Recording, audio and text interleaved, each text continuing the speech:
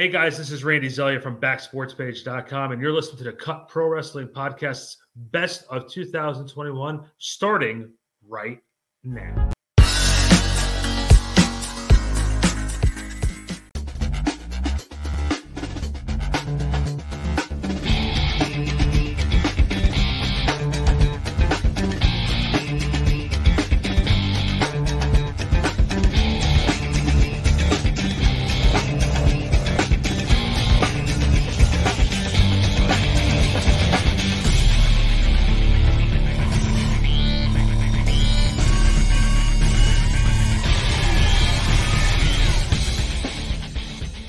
Welcome to another edition of the Cut Pro Wrestling Podcast. I'm your host, Randy Zelia from BackSportsPage.com, wishing you a very happy new year. And this week's episode is the second half of the best of 2021, pretty much since we made the transition away from the two-man host booth to the single host. And I hope you guys really enjoy. We have some clips from Vince Russo, Primal Fear, Devon Dudley, O'Shea Edwards, man, Mike Law. We just have so much we're trying to jam in here for the second half of the year. Kid Cash, so much going on here. I hope you guys enjoy it. Follow us on all of our podcast platforms as well as on YouTube, the Cut Pro Wrestling Podcast.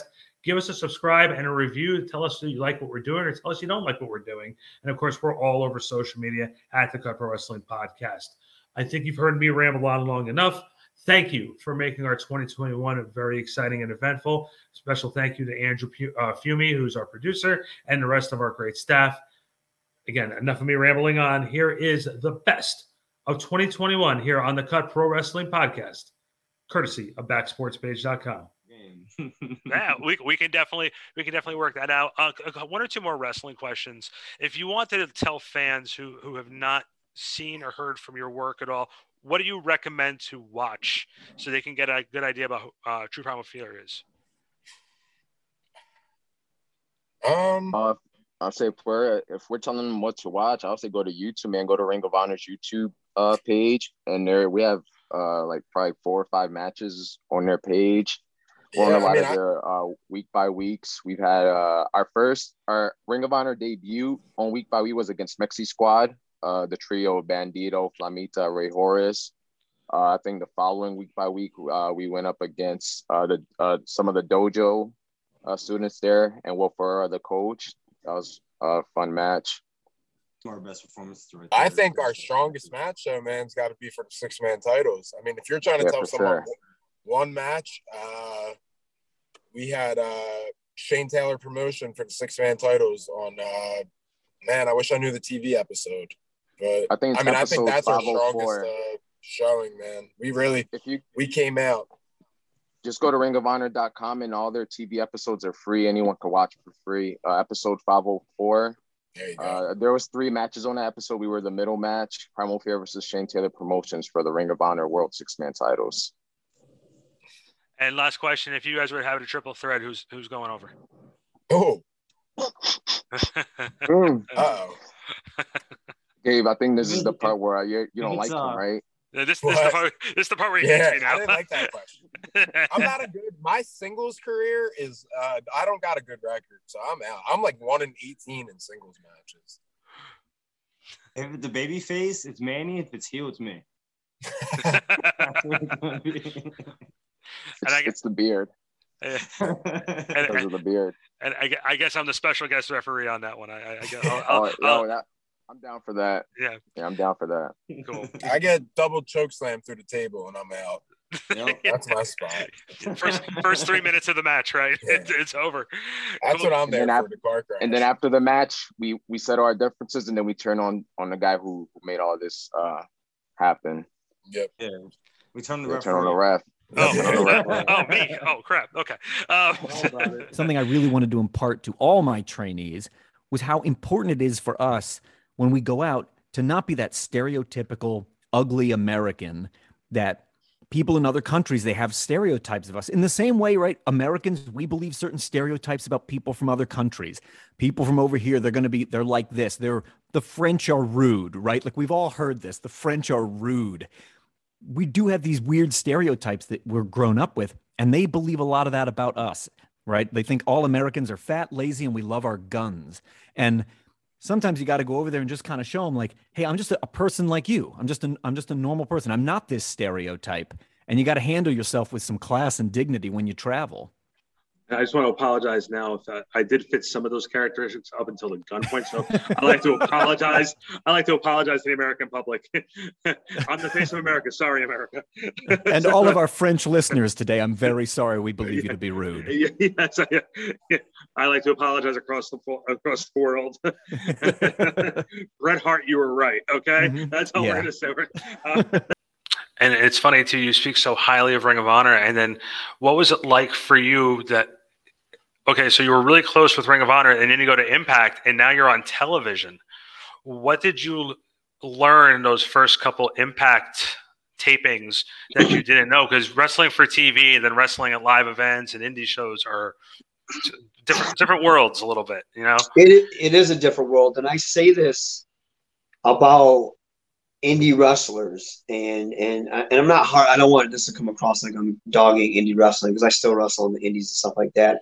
There are a ton of guys that are great indie wrestlers, and I don't mean this in a bad way, but there are a ton of guys that are great indie wrestlers, but that are not ready for TV. I would see people come in and do like explosion matches or BTI matches, and they are lost in the ring. It's a totally different aura when you are doing TV. And that's the difference between a guy that can wrestle in front of like a few hundred people or thousands of people and get that really good indie buzz, and then come and have no clue how to be a TV star. Be a TV star. This is what I always tell guys. Like you can do a sequence and you can do it half-assed, and people will like, oh my God, these guys are the greatest wrestlers of all time. But then you go to TV and there's a larger audience. You can't do stuff half-assed. You have to be on point. You have to be crisp, because that's the next level. If you wrestle for that next level, wrestle to be a TV star, look like a TV star. That's what I try to be. I don't try to be a top indie guy, and I don't think that really gets over.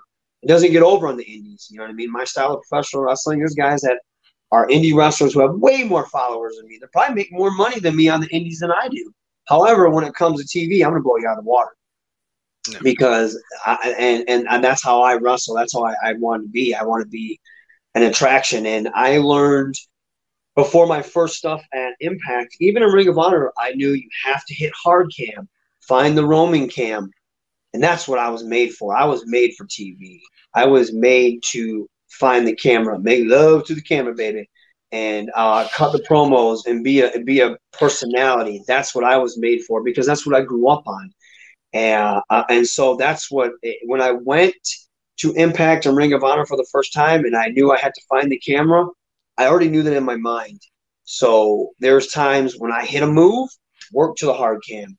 I hit a move and I want to show my face. Don't pander to the crowd too long. Find the camera, because sure, there's thousands of people here, but there's millions watching at home. And that's where the money is, the millions watching at home. There's the difference. So I knew that going in, and I psyched myself up and I studied that. So when I actually did it, that's what I was looking for and working for. Now it comes second nature. Have those facials, have those reactions, be a personality, be a TV star. That's what I want to do. And that's some of my advice to all the indie guys out there that are trying to make it on TV. Tweak your style up. You can still do all the cool stuff that are going to get those fans that, you know, that are just marks for it. But also, you want to get to that next level. How are you going to be a TV star? How are you going to be different from everybody else that's already on TV doing what you do? That's my advice to guys. That's a world of difference right there. First of all, I'm a big fan of always supporting your local indie wrestling federations, because I think it's a very big deal and an important part of the industry. I would love to know from you as a professional yourself, though, what would you say is the biggest difference, and which do you prefer? Both have like their special place, obviously with like the smaller indie crowds, sometimes it's a little bit more intimate and a little bit more packed. Like last night, I just wrestled in like an Elks Lodge, so, and they were like tightly packed in there. So it was it was pretty cool, and they were very vocal. And sometimes when you're working a bigger arena or something like that, you lose some of the sound, and it gets lost in the acoustics of the building. So when you're, running a tight building like that, everybody's on top of each other, and you really hear everything going on. And also, the cool part about doing indies too is, you get to go out and sell merchandise and that sort of thing, and interact with the fans on a more personal level. And they get to take their photo with you and get stuff signed and all those sorts of things. And it really builds a good connection between the wrestlers and the fans, and they feel more entitled to you, like they're like, hey, like that's my guy, I met him and he was so cool, now I see him on TV and I'm rooting for him, Right. So, but, at the same time, when you're wrestling on TV, it's probably going to be seen by a lot more people as well. So even though Ring of Honor hasn't had any fans for their TV tapings so far this year, it's going out to tons and tons of people syndicated around the country on different channels across the country. So hundreds of thousands of people are watching this. So you got to keep that in the back of your mind too. So just because there's no fans there, you don't want to like mail it in or anything, because, everybody's going to be watching on TV. So, but it takes an extra little pep talk to yourself to really have to go out there and give it your all when there's no fans in there. So, but, I can't lie. I enjoy, wrestling the smaller shows and wrestling TV as well, because doing the smaller shows too, it reminds you where you came from, and it reminds you of that hunger and that desire and that passion that, fueled you for so long to get where you are. So it keeps you humble. You know what I mean? Like it keeps you wanting to perform at your best and, stay on TV and stay relevant. Obviously, you've had a lot of life-changing situations go on, and you said you're there's nothing more important to you than being a dad, being able to spend time. How difficult is it for a wrestler's life when we're on a normal schedule to be able to balance home life and balance the road? I think for especially guys who work for like WWE, I mean, it's like for them, it's probably been great the last year and a half, because everything's being taped in Orlando or Tampa or wherever it is. It's all basically where they live. So, they're probably really enjoying that, but typically they're gone a lot. And I think that's really hard. And that's, a big plus for, working for Ring of Honor. Our schedule isn't so heavy. So, and as well as other things like, the company really takes care of the guys. They were doing like through these last, handful of tapings since last August, have been really precautionary with taking COVID tests a week before you even leave, and then getting in and having to quarantine and take a COVID test the next day, and then take a COVID test the next day, all while quarantining. And then, only going to do tapings a couple people at a time in separate locker rooms and all that. They really looked out for the talent and everybody that was working the shows, the crew, everything. So, having that schedule and having a company that kind of takes those extra steps, it makes you want to be at a place like that. I've been asking a lot of people we've interviewed this type of question, especially with the pandemic. What has the pandemic done for you as a wrestler that made it sort of change the way you present not only yourself, but the way the company presents the product? I think for how the company presents the product, I think it's really cool that we're doing something different. We got those really big screens that are up close, so it doesn't feel like you're wrestling in just some empty arena. They're not doing anything with like having faces on screens. I kind of like that they're doing something different. I think it's all made us slow down a little bit, which is always good. In wrestling, sometimes things can be a little too fast and the crowd doesn't get the chance to absorb it and digest it and react to it, So I think that's been good. I think it's made guys realize that they have to really find a character or define that character or evolve a character because, you know, a lot of wrestling is kind of just guys with a first name and a last name, and they're just really, really good wrestlers. But when you don't have this opportunity to showcase your strong points or your talents in the ring, you gotta find a way to display that, you know, through social media videos or skits or whatever you're going to do. I know for myself, you know, for years I just wrestled as Silas Young. I was just a guy with long hair and a beard. I was a good wrestler. You know, people respected my work, I guess. So then when I went to Ring of Honor in 2013, shortly before that, I started dabbling with the Last Real Man thing. You know, Last Real Man is like my father, basically. He had slick back hair and a mustache. My dad was a badass, and it's just kind of like a nod to men of the past. But my point is, like, I realized that going into Ring of Honor, like, all these guys here are really good wrestlers. I need to do something to stand out. So that's when I really kind of, you know, went into high gear on the Last Real Man thing and really started embracing it more and more. So I think in the last year, it's made guys realize they need to develop more character or show the people who they are. Was it difficult for you not to have the fans in the arena? Yeah, I mean, I think it is for everybody. It sucks, man. Like, I think if one thing guys will learn, it's how important fans are. I mean, it's not that we didn't know that, but just it's hard to get hyped for a match and go out there and wrestle hard when you're getting no reaction, especially when you've been doing it for years and years and years, and you're so used to feeding off that crowd's energy, and you're so used to almost pacing your match to the crowd's energy as well. Now, Ring of Honor superstar Mike Bennett. And Mike, I almost want to not say superstar anymore. I want to go back to what's supposed to be Ring of Honor pro wrestler. Let's say it together, pro wrestler. Oh, it has such a better tone to it. Such a better, it just brings me happiness when I hear pro wrestler. Well, you know, you've certainly had your share of adjustment going back to pro wrestler over the last year and a half. You know, going back to Ring of Honor where you had a quite a bit of success, and you know, but you seem a lot happier right now. Yeah, I am. It's one of those things where you know, you chase a dream for so long and then you have tunnel vision about getting to that dream.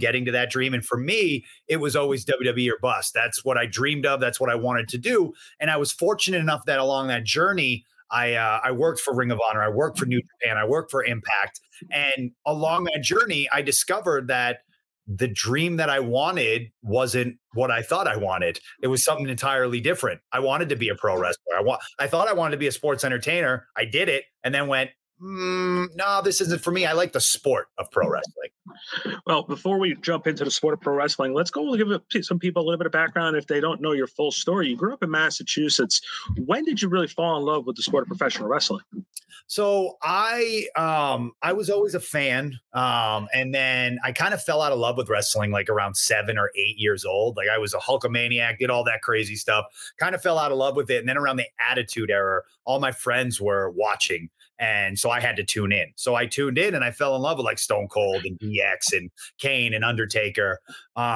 But then my dad actually took me to see Monday Night Raw taping in Worcester, Massachusetts. And I was there when Mick Foley won the world title for the first time. Oh, you were in the building for that? Oh, my Lord. I was there. I was like 6 rows back. I felt, and from that point on, I was like, I'm going to be a pro wrestler. I'm absolutely going to be one. Told my dad, and I've never looked back ever since. I think I was 12 at the time. Never looked back ever since. How did you go into your training? Like, how did you approach a wrestling school? Did you, like, you know, we had somebody on who said they looked at PWI and they made a phone call and they spoke with them. I think that was Rory Fox. Rory said he found less stature school and he got on the phone with them and he got the information. How did you find your wrestling school? So I went on and did like some sort of a search engine. I mean, it was like 2000 at the time, 2001 when I started training. So I was looking online, but it's not like what we have now where you can find mass amounts of things. You know, you had to be somewhat savvy, but still understand. And like, so I was just looking up wrestling schools nonstop and in my area because I wasn't going to travel outside of Massachusetts. I was only 15. So I found a school that was willing to take me if my parents, you know, signed a waiver saying I was allowed to. And I found a school in New Bedford, Massachusetts. It was called Yankee Pro Wrestling. It's now Top Rope Pro Wrestling, or Top Rope Promotion, sorry. And they started training me a little, but along that journey, I wasn't even, I think, a year in training with them. I met Bob Evans, and he had a school. And so I started training with Bob Evans, and that's when my training really started taking off. Bob started introducing me to the right people, started teaching me the right way. And so it was really Bob Evans who kind of gave me that kickstart in my career. And we're not talking about Bob Evans, the guy who owns the restaurants. We're talking about Bob Evans who owns the restaurants. No, Brutal Bob Evans, the professional wrestler. Okay, gotcha. Okay, cool. Well, just wanted to make sure we're on the same page. And what are some of the things that he said to you that really stuck with you, as far as advice or just the approach that he gave you? So for the first, I don't want to say it was a year because it wasn't even a year, but for the sake of this story, it's the first year of my training at Yankee Pro. I was learning the stuff. I was learning how to bump. I was learning how to hit the ropes, all that stuff. I was learning different moves, but I wasn't learning why to do everything. I wasn't learning the story of a match. I wasn't learning the psychology of a match. I wasn't learning how to get the fans to interact the most with you during a match. Bob kind of took my raw ability, if you will, and he showed me what you do to really draw the fans in, why you do this, why you do that. Like kind of like the ABCs of professional wrestling is what Bob really taught me. What was it like for you when you walked into the ring for the first time, just for the training? Was it what you expected it to be?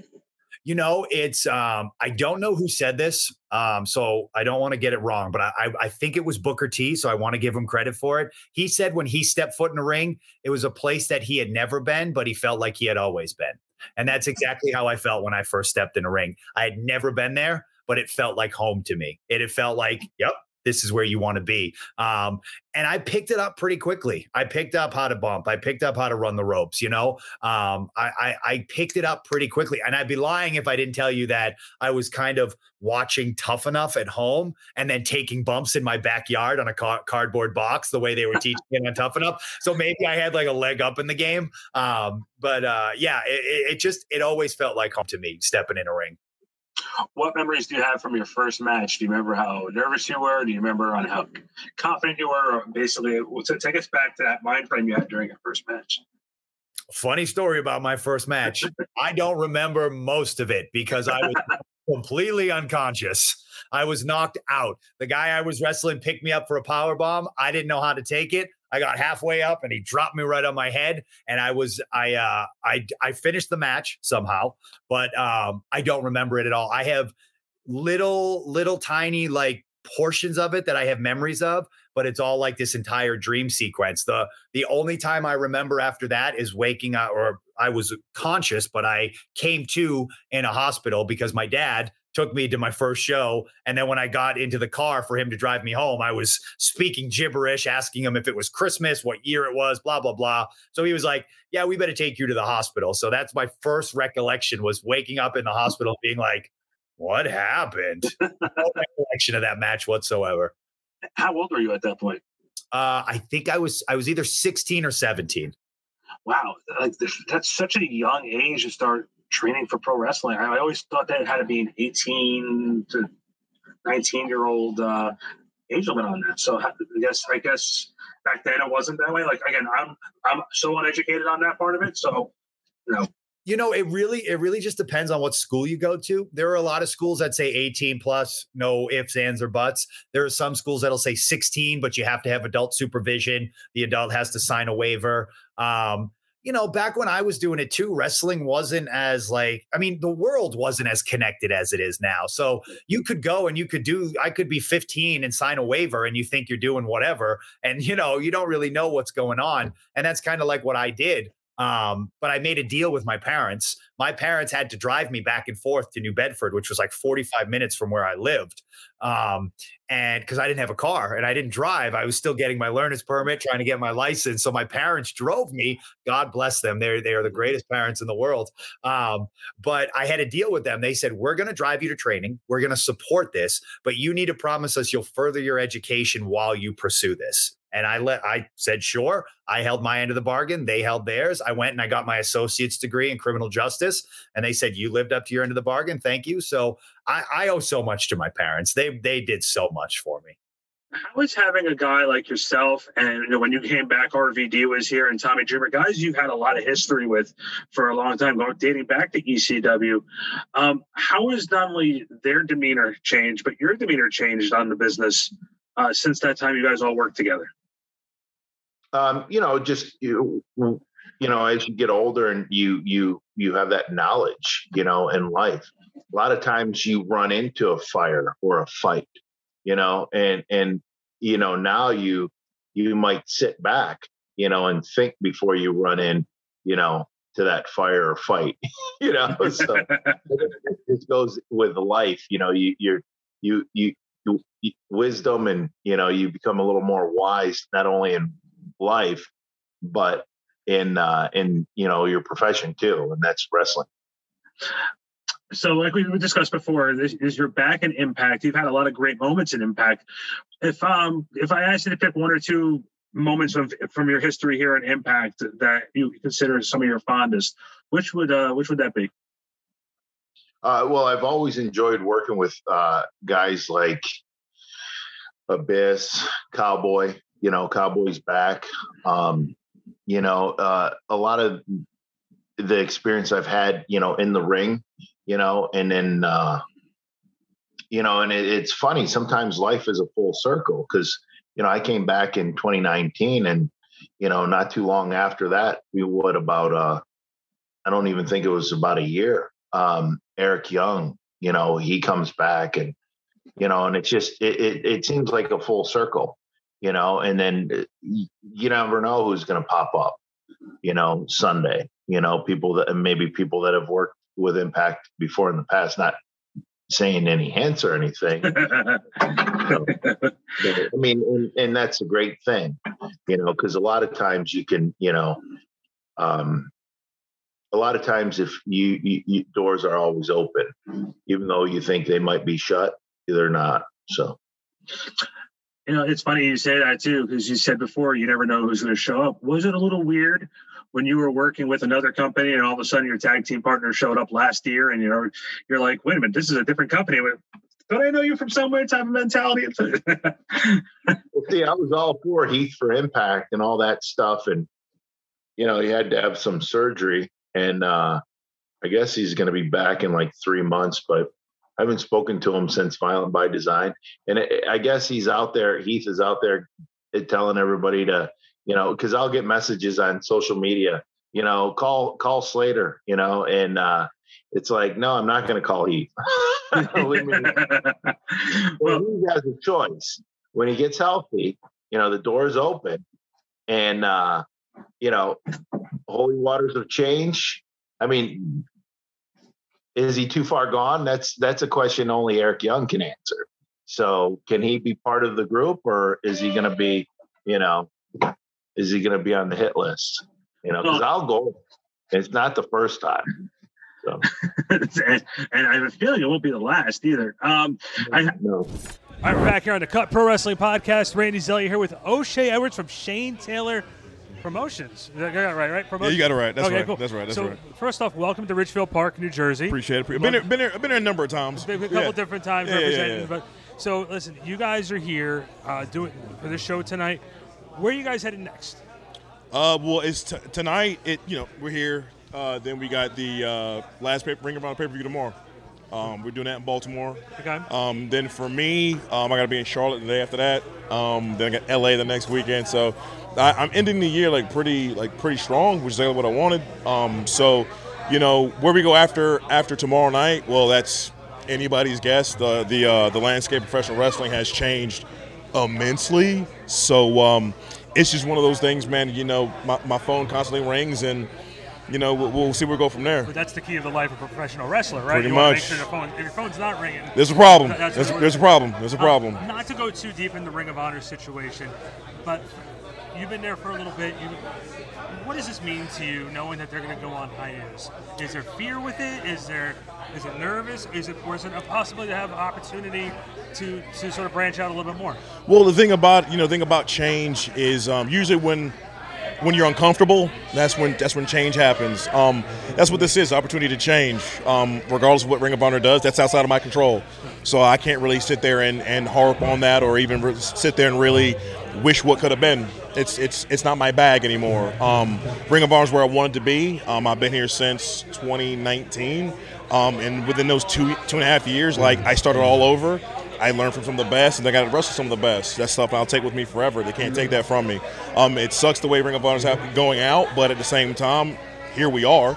So for me, it's like, all right, well, let's make sure that we make the best of it. And I know tomorrow night the entire wrestling world will be watching us, and I'm going to take very, very full advantage of that. All right, we're back here, Cut Pro Wrestling Podcast. We are wrestling. We just got done with the main event, and we are with our good friend Mike Law. How are you, sir? I told him he can only do this interview with me if he does his best Howard Finkel. The Fink. Fink. All right, let me try it. All right. And coming down the aisle. That was pretty decent. That was actually really, really good. Really? Yeah, I liked it. No, really like it. For some reason, when the Fink did Stone Cold, yeah. that was always the best. That makes sense. Yeah. So, Mike, you were an agent for tonight's show, and yes. What did you think overall of the whole entire show? I don't miss being an agent. It is very stressful. People could see the wrinkles circle around my face as I was aging every single minute, because you have to just get the timing down. And then a lot of times, everything and anything that could have happened and went wrong in the beginning happened. That's something we got to be accountable for. You should have been in the venue a lot sooner. Friday events are very hard. Traffic, holiday season, all that jazz. But you know what, man? At the end of the day, I love it. I love being a part of the business any way I can.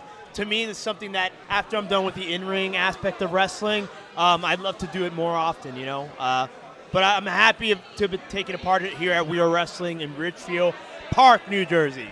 And it's funny, too. You just saw an excellent main event, but not only just the main event, but you had some great matches all the way up and down the card. Yeah. How difficult is it to sort of make it a little bit of everything for everybody? Because variety is such a hard thing now in wrestling. That's where...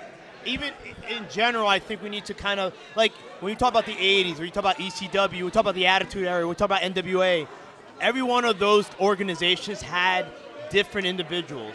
From the Magnum TAs to the Ric Flairs to, Hogan and Macho Man and Dino Bravo, there were so many different type of characters and personas. And that's what I want to bring. That's what I love to see. You know what I mean? Not every match has to be the same. The main event was, in fact, the main event. I mean, listen, I've been in this industry for almost 20 years, and I was like a fan tonight watching that main event, watching two grown-ass super heavyweights, two legitimate heavyweights, two legitimate hosses, kill each other. And I was in the back watching, and I'm telling you, I was a fan again. And every one of them, Masha Slavi versus Mercedes Martinez, Darius Carter versus Keith, was excellent. Excellent match. Is Darius Carter the most charismatic heel you've seen in a long time? I think the thing with him, it's more of a presence. He has such a great presence. He comes out and he commands the crowd, and that's something you can't teach anybody. You either have it or you don't. You know what I mean? Or you could progressively gain it as you go along. But he could control the crowd so well. And so many people need to study guys like him, Dan Moth, O'Shea Edwards, the list goes on. Even like a Mercedes Martinez. Mercedes going in there and showing why she is a superstar. And it's not a WWE thing. It's not an NXT thing. She's a legitimate superstar. Her presence, the way she carries herself, a true professional. I mean, that was my first time being in a locker room with Mercedes, and just such an honor. She's such a talent, and I think to me, any company that's lucky enough to have her is truly a lot better. Right, you're on the Cut Pro Wrestling Podcast right now with the one and only Mike Law. Colossal Mike Law. I was Agent Mike Law tonight, not Colossal. So are you like Matt Hardy now? You have different gimmicks. You have like Big Money Matt. You have No. So now it's you're either agent. I'm an agent or I'm Colossal. Okay. Or I'm a coach too. Maybe. I don't know. There's different things. Mike Law will hopefully join us again on the Cut Pro Wrestling Podcast. Yes. Mike, thanks for giving us a minute or two. Man, thank you so much. And thanks for coming out. Thank you, Appreciate it. man. I appreciate you guys, and thank you for watching.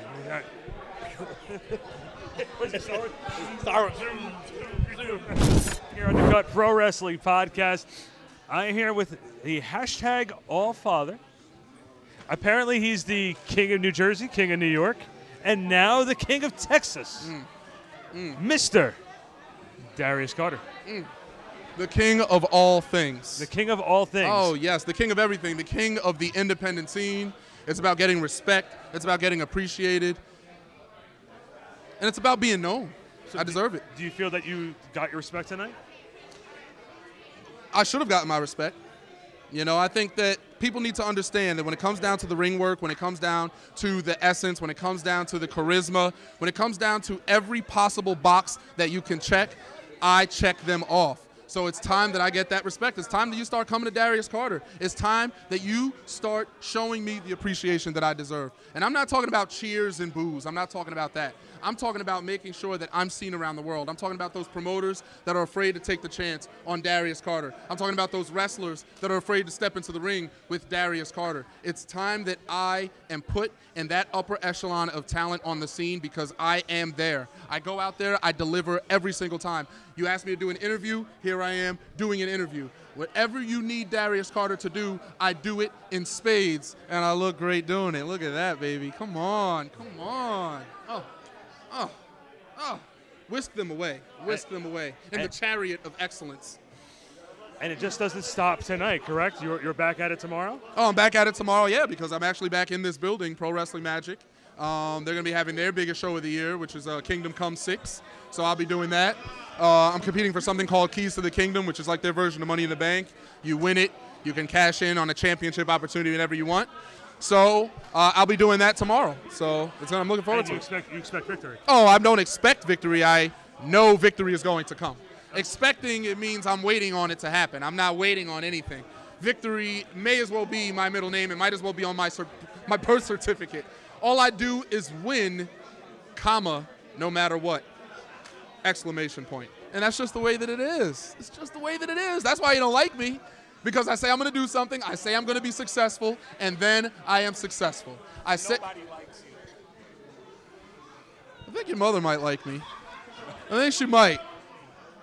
Just saying. The mothers love me. The mothers love Carter. Just saying. So it is what it is. You have a unbelievable track record in this building. Is there something about this building that just brings out the best in you? Well, you know what? Honestly, I like that that mirror up top. Because when you're on your back or when you're on the mat and you see yourself, it's like an added incentive to pick yourself back up. So some people need the fans to get up. Oh, cheer, oh, help me. I don't need their help. I'll never need their help. But when I look at myself and I'm on my back, and I need to get up off that mat, my biggest motivation is my own reflection. So that's something that I appreciate about this venue. It's a little bit tighter, so the sound all travels. It kind of travels to one place here. Listen, you can put me anywhere. I don't need a ring. You can put me anywhere. Darius Carter is going to be successful. I wrestled at the Polyam Mansion for MV Young, okay, and suplexed Pinky Sanchez into a fire pit, okay? That's what I do. You can take Darius Carter anywhere, and I'm a marketable success. Grade A, A1. That's what I do, and that's who I am. So now that you are the king of Texas, can I ask what your favorite part of Texas is? I don't have to like Texas to be the king of it. Oh, okay. You think you have to like a place to rule over it? Okay. Listen. King of New York. King of Texas because I beat the Underground King. I stomped him back underground where he belongs with the maggots, with the urchins, with the rodents, with the pests. That's where Brian Keith belongs. Listen, Brian Keith is an excellent talent. He is the new Texas Pro Champion, but that champion is being sent back home a loser because that's what Darius Carter does. This is my territory. If you want to be a top person, you must encounter me. You must run against me. And we know how that happens. Brian Keith is going home. That's going to be a long flight home, thinking about all the things he should have done and could have done. But, baby, there's nothing you could have done. You ran into a brick wall, and that's all that there is to it. So good job to you, but you're not good enough. And that's the fact. That's the truth. This is the Cut Pro Wrestling Podcast live in Richfield Park, and we are wrestling with a very humble Darius Carter. I could have said so much more. I thought that was very, very low-key, so you're welcome for that. And for anybody that's looking out for me, this is where I plug myself, okay? You can find me on Facebook, on Instagram, Twitter, /Mr. Darius Carter. People are going to be talking about this momentous victory. People are going to be talking about how I hit the royal sweep on Brian Keith in the middle of the ring, defeated the new Texas Pro Champion, became the king of Texas, the king of the territories, the king of the independent scene, the one, the only, the most dangerous man on earth, Mr. Darius Carter. You are welcome. Oh, so good. Come on. You can cut there. And it's so funny, Randy. Randy, I'm assuming you're a sports fan. Yes. So I'm gonna lay out this analogy to you that is very simple. I'm going back now and I'm breaking down all the Attitude Era shows hour by hour. That's what I'm doing now on my russosbrand.com. And I am purposely looking at the length of matches. Bro, we're talking 3.5 minutes, 4 minutes, 2:45, 3:15. Bro, the matches were under 5 minutes. You fast forward, bro, to 2021, you have 15, 20-minute match after 15, 20-minute match. And obviously, the ratings and the audience has gone way down. So what I relate that to is, bro, the Braves just won the World Series. Right. When Snitker gets ready for 2022, what is he going to do? He's going to look at what the Braves did in 2021. We were very successful in 2021. We were world champions. We need to continue along that path. Bro, they've got a blueprint.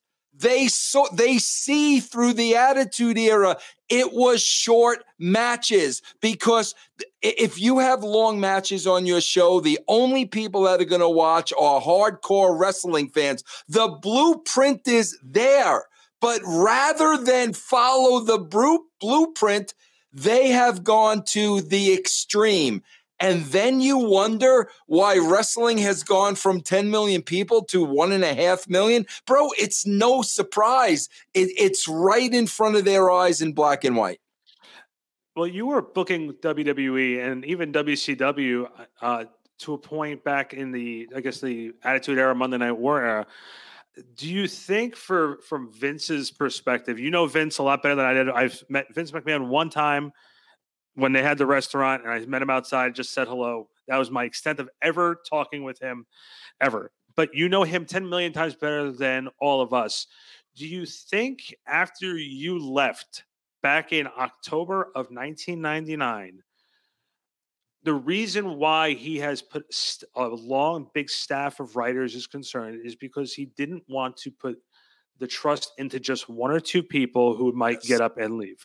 1,000%. Yes. Okay. 1,000% correct. Yes. And do you think because he did that, he's not only trying to protect himself, but by doing that, he's bringing comedy writers in, he's bringing movie writers in, he's not bringing in people who are tapped into the product? Do you think that obviously that hurts the product by trying to get these guys who are wrestlers? Because I've listened to John Moxley and Chris Jericho and some of these other guys come out and say they took away the fun of being a professional wrestler. Yeah, bro, you are dead on, bro. Back in the Attitude Era, there were two writers. It was me and Ed Ferrara. Period. End of story. There was nobody else involved. Ed and I would get together and we would write the show from start to finish, and then we would present it to Vince and we would walk Vince through it. When we left, again, for the reasons that you just stated, what he did, bro, was he had a structure that worked and was very simple. But now what he has done is he's created layers upon layers upon layers upon layers, writing teams. This one reports to that one, who reports to this one, who eventually gets to Vince down the line. He has created a structure that does not work. The structure is broken. The system is broken. It does not work, and he's not doing anything to try to change that. You recently were in WWE as far as an in-ring competitor up until 2016. You guys decided not to. You guys decided to sort of step away from the spotlight and go behind the scenes. What did it mean to you to have that last run with the company? You were there in the company at its hottest time in the early 2000s, late 90s, and you just left your stamp on professional wrestling around that point. And then, of course, having a great year in TNA. But I'm talking about just in general, as the business was on such a high with the Attitude Era. What was that like, in and out, night in, night out, being around sellout houses every single night? What was that like? It was phenomenal. We were like gods. I mean, everywhere we went, we had to be escorted into, whether it was a mall, excuse me, whether it was a restaurant. It was unheard of. I always said I couldn't fathom what Michael Jackson or Madonna felt like in terms of their stardom, but I think I could say we had maybe 3% of that during the Attitude Era. And that was amazing. So I can only imagine what those guys went through.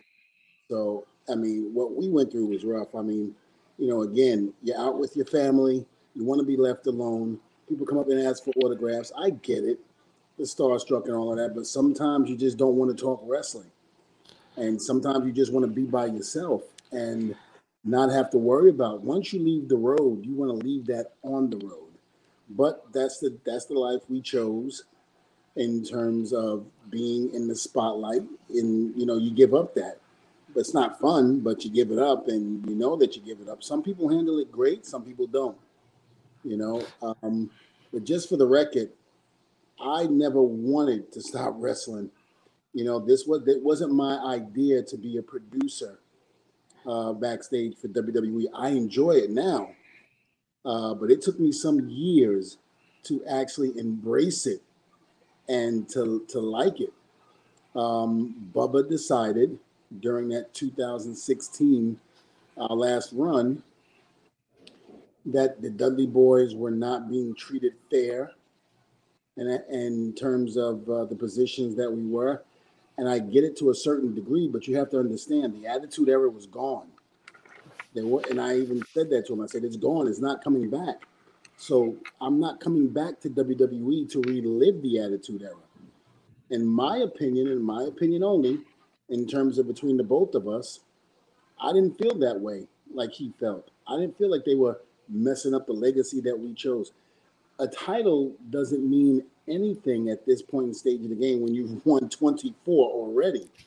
I mean, good God. So to have another title, that says you're the tag team champion, at that point didn't really mean anything. What meant to me coming back to WWE was helping the younger talent out, being able to pass that torch, and to be able to go back to a place that I felt back in 2005 that we didn't leave the right way.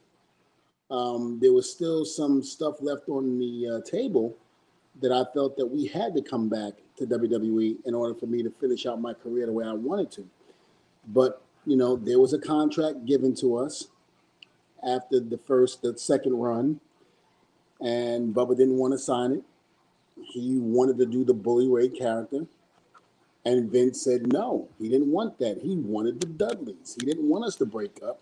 He didn't want us to, regardless to what we did in 2002 when we broke up, it still laid fresh in their minds that we were better as a tag team. Sure, I wanted to be, in 2002 with the Reverend Devon gimmick, I felt that I got the raw end of the deal because the gimmick was going great. The people were liking it. I mean, hell, Triple H laid down in the middle of the ring for me. He didn't have to do that. He was at the top of his game. But he laid down because he believed in the character. The character was getting over. I was doing vignettes with Vince in the back that he was even loving. You know, I might have stumbled along the way, but not enough to kill the character completely. You know, I mean, I went up against Randy Orton, John Cena, Rikishi, I mean, Val Venus, I mean, all the top stars back then, and Reverend Devon went over on all of them, including Triple H and Batista. So apparently I was doing something right. So my point to this is that although the WWE might have thought that we couldn't do it as a singles, I beg to differ. And I felt that we could have, but they didn't see it that way. So guess what? It's his sandbox. You have to play in his sandbox to go home. Well, Bubba chose to go home. So again, I knew coming back, we weren't going to be the top of the food chain, although the respect that we got from the locker room was tremendous. But again, at the same token, I knew my role in coming back was to help the younger talent, to help get them over. And in order for that to happen, we got to lay down. We got to do things probably we don't want to do. But again, that's Vince's philosophy. That's Vince's sandbox. And you got to play by his rules, regardless of how many people think he's out of touch or out of tune or what have you. It's his playground. You do what that man says. It's as simple as that. He writes the paychecks. At the end of the day, I don't go on Twitter and I don't go on Instagram to see what people are writing about the Dudley Boys and go, oh my God, they're treating us bad. I need to voice my opinion. No, I'm not going to do that because, again, as working as a producer backstage for the company, there are a lot of things that people don't see what's going on. So they assume when they do see it on TV that it's like, oh, that's garbage. You know, no, there's things behind what we do. In other words, I'll give you a prime example. In TNA, Bubba, who was Bully Ray at the time, was supposed to wrestle James Storm. They had a great build-up, a great storyline. James Storm, it was supposed to be leading up to a pay-per-view. I forgot which one it was. It could have been Sacrifice or what have you. James Storm got hurt and was actually in the hospital, I think 3 or 4 days prior to the pay-per-view event.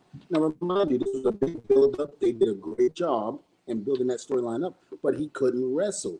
So I think James Storm beat Bubba in like 10 seconds. But again, he couldn't wrestle. And that was what we had to do in order to give them something. We didn't want to come on and say, oh, you know, due to James Storm's injuries prior to the match, we're not going to have this match. They still went on with it, and they still did it. These are some of the things that the fans don't see. Right. And the fans shit all over the match when they saw it. It was like, this big build-up for this, oh, this is garbage. This is why TNA is not going anywhere. But yet they don't know what happens behind the scenes. There are certain things that are done for a reason, and that was to try to cover up the fact that James Storm was hurt and he couldn't have a full match with Bubba. But again, these are certain things that I feel that people don't understand and realize. So I never wanted to stop. I even went to them and said, hey, listen, I'm not ready to become a producer. There's still a lot left in me. And they said, well, you know the old man, you know how he is, you know, he wanted the Dudleys and Bubba didn't play fair. So, you know, we're going to give you this opportunity to be, you know, to stay with the company. So I looked at, and it was Triple H. And I said, do I have a choice? He said, no, not really. So at that point, I was going through a divorce. And I would have loved to have gone back to Japan and finished my career. But going through a divorce at the time and having to travel 17, 18 hours on a plane to Japan every week was not what I wanted to do. So I had to weigh my options and say, okay, well, here we go. I guess I'll stay here and become a producer. And like I told you, I hated it at first. I didn't like it. Now I've grown into it and working with guys like the Usos, the New Day, you know, even Ray and Dominic, you know, the Viking Raiders, the Bludgeons when Harper, you know, God rest his soul, was in WWE with Eric. I had great matches with those guys in the ring with them, as well as producing their matches, and Cesaro and Sheamus. You know, I had great time, and even working with Apollo as singles. I just I felt that I was wronged again and not getting the opportunity to wrestle continuously. But it is what it is, and I made it great as a producer. So, when people ask me what happened with the Dudleys, well, Bubba didn't want to play fair. So, and I know Bubba will have his own opinion about what happened, but again, that's the majority of it. They gave us both the contract. I signed it. He didn't want to sign it, and it left a bad taste in their mouth. And by the time he was ready to sign it, some time had already went by. Let me give you a timeline. When Shane McMahon came back in Detroit, when he had been gone for several years, and he came back in Detroit, that was when I signed the deal. The deal actually came, and that was sometime in March. So the deal actually came to us in February of that year. Now they've been trying to get us to sign it, and Bubba wouldn't sign it. So now all of a sudden we go forward, and now I've signed it and he hasn't, because there's still things that he felt that he had to take care of on his side. By the time he got through that, the company was just like, nah, we don't want it anymore. We're not dealing with the headaches. And they decided not to do it. That's when they said they were WWE. So it wasn't like the WWE did a bad thing by us. Let me put it to you this way. They gave us a contract that was great. And at 44 and 45 years of age, I even told Bubba, I said, we need to take the money and just go. We're not going to get an opportunity like this again. We just need to sign this contract, do another year. If you don't want to do another year after that, then don't do it. I'll go on my own. But, I couldn't make him sign it. But by doing that, he took money off the table for not only for himself, but for you as well. And this is yeah, he doesn't see it that way, but that's okay. I mean, I have no animosity against him. I wish him nothing but the best. We do not do business anymore, and there's no hard feelings. I don't have any animosity towards him.